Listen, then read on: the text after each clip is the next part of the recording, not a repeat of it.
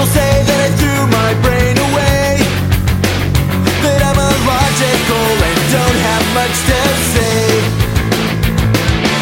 Some people say that it's foolish to believe in what we cannot say. Some world is saved.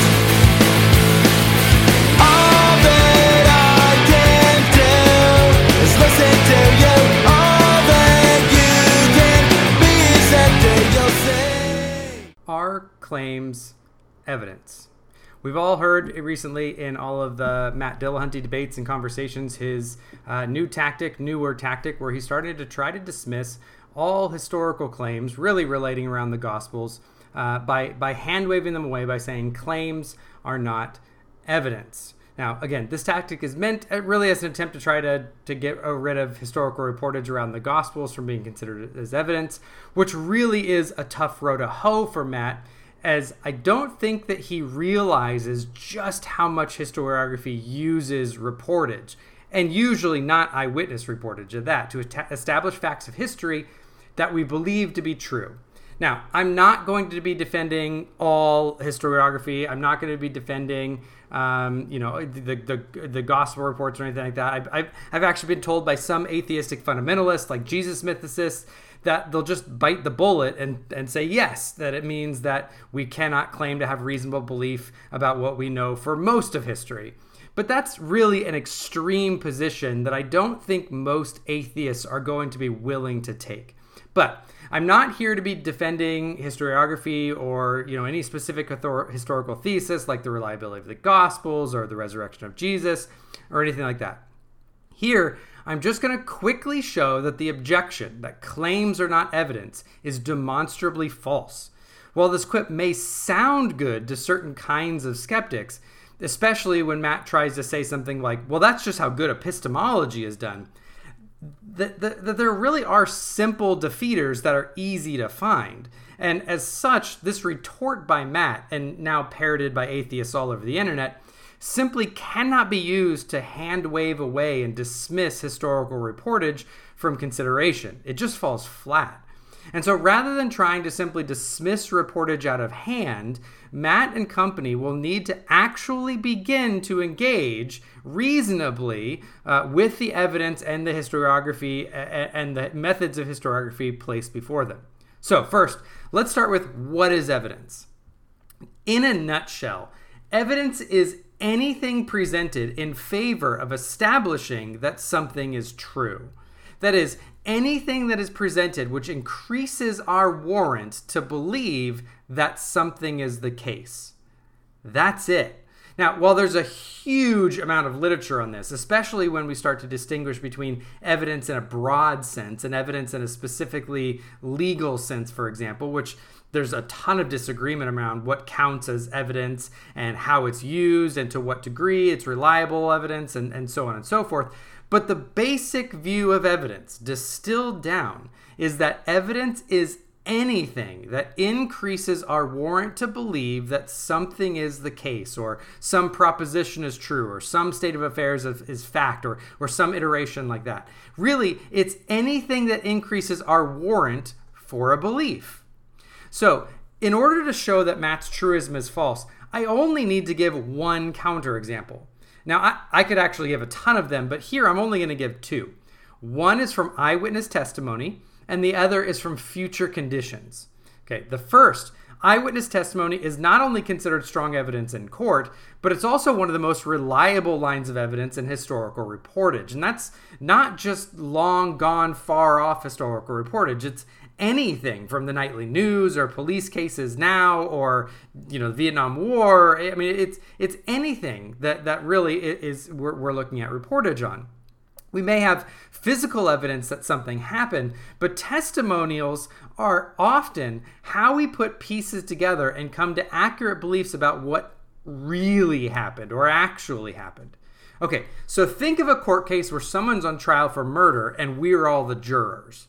There's an eyewitness called to the stand, but the only contribution and the only reason that this eyewitness is called, right? They didn't see the murder, they don't know the person, anything, is that so the only reason that they're called for the prosecution is that they claim to have seen the defendant at the scene of the crime around the time of the murder. That's it. There's no physical evidence to corroborate the claim. There's no surveillance footage or DNA or boot prints or anything like that. But we have a person who claims that they saw the defendant at the scene of the crime around the time of the murder.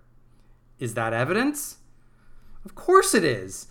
But we can make that even stronger. What if we had 3 people who all independently claimed to have seen the defendant at the scene of the crime around the time of the murder? Would that be evidence? Of course, it would actually be stronger evidence than if we just have the one. But think about that for a minute. If Matt's contention is that claims are not evidence, full stop. They have zero evidentiary weight. That is, they just don't count for evidence at all. Their sum total, their net total of increase to our warrant should be 0. Then adding the number of people who claim to have seen the defendant shouldn't increase our warrant or our belief that the defendant was there at the time of the murder. If 0 times 1 is 0, then 0 times 2 is 0. 0 times 3 is 0. 0 times 100 is 0. It doesn't matter. If claims have 0 evidentiary value, then putting a bottomless bucket inside of a bottomless bucket, no matter how many bottomless buckets you have, won't make it hold any water. So the claim of one person seeing them there, now, it may not be compelling enough for us to conclude with certainty that the defendant was there, but it certainly is not a sum 0 of evidence. Now, of course, part of this is if the witness is reliable, or if they have a motivation to lie, or maybe they're visually impaired, so we can call into question if their testimony is strong enough or not. But all that does is to ask, how strong is the evidence that we're presented with? Not, is it evidence? How big of an influence, what we're trying to figure out is how big of an influence should that piece of evidence have on my warrant as a juror to believe that piece of the case that the defendant was really there. At that point, the question again isn't if the witness claim is evidence, but how good, how strong should that evidence be? How much consideration, how much weight should I give to that evidence? Okay, the second thing that I want to look at is beliefs about future conditions. Now, imagine that I was out with Matt for lunch after a debate or something, and he got a call from his wife. I think that he's married. I'm pretty sure he's married. And his wife said she had a long day, and he had a long day, and he didn't, and she didn't want them to cook dinner and have to clean up and do all of that. And so really what she wanted to do was go to their favorite restaurant that night. Matt agrees. He's had a long day, and he'd like that as well. And so she says that she'll meet him there at 6 p.m. Now, after the call, I immediately asked Matt, even after hearing what the conversation was about, if he wants to get dinner with me. He looks at me somewhat surprised because he knows that I just heard the conversation with his wife and that he has dinner plans. And so he says he can't because he's going to meet his wife for dinner. Well, I say, all I heard was that she claimed that she would be there at 6 p.m. But claims aren't evidence, and so you have no reason to believe that she'll be there at 6 p.m., right? So why go? Does Matt commonly go to restaurants hoping to meet people who he has no evidence that they'll be there? I mean, I have no evidence to believe that Robert De Niro is going to be at the Chili's down the street, but I'm going to go down there for dinner and I'm going to turn down other dinner invites because I'm planning to meet Robert De Niro for dinner and share a queso dip. I mean, if I have no evidence, if I have no reason to believe that Robert De Niro will be there, then why should I go? Of course not. Matt's wife's claim that she intends to meet him is sufficient warrant. It is evidence for him to believe that she intends to meet him, and as such, he acts on that belief, which, as a tangent, actually is what we mean by faith. It's the volitional commitment to act in line with our beliefs. But that's an aside. Matt believes he'll be having dinner with his wife, all things being equal, because he believes her claim about her intentions. Her claim creates the warrant for his belief about a future condition, namely meeting his wife for dinner that night. Now, we may want to say that he believes her because she has no reason to lie about it, and he has built trust over the years with her, and she's reliable in making future plans and so forth.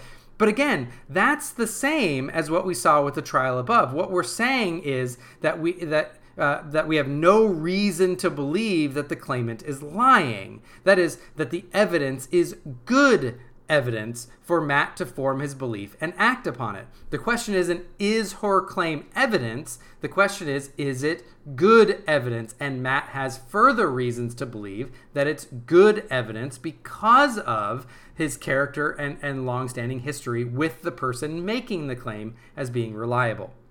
So, the question is not if claims are evidence. I've shown 2 cases, and there are so many others that I could give, where claims are most definitely are evidence. The question becomes whether a certain claim is good evidence or strong enough evidence to provide warrant sufficient enough for commitment to a belief. However, since Matt attempts to dismiss claims out of hand with the quip that claims are not evidence, he's simply not adequately engaging with the evidence that's been placed before him, rather than trying to clear the table by waving it all away with his quip. Matt and company should do the epistemologically consistent task of evaluating the evidence with clear and consistent standards. But again, because they want to hand wave it all away, they actually haven't done the hard task of thinking, what is evidence and how do we evaluate it clearly and consistently by the standards of historiography and things of the like, right? Because they just dismiss it out of hand, so they haven't done that work. Matt's commonly worried about, well, if we allow this and that kind of evidence, what about witches and alien abductions and so on? Okay, there's a lot we can say in response to that, and how that is using a really broad brush, and it's not clear how engaging with evidence for the reliability of the Gospels and using the most basic methods of historiography and historical reportage, for example, would open the floodgates to having to believe every alien abduction story. But really, we can present a contrary again. If we disallow claims to be evidence, then yeah, maybe we've kept his odd fear about allowing alien abductions in, which doesn't seem relevant at all anyways.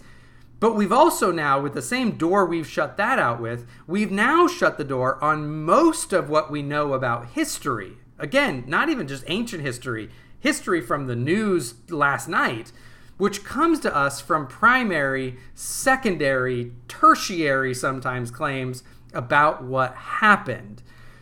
But we also wouldn't be able to, again, with that same door we shut all that out with, we also shut out our ability to live our lives because we could never believe anyone who wasn't able to corroborate every claim with some other form of evidence, even on trivial things like intentions of future states of affairs or future facts.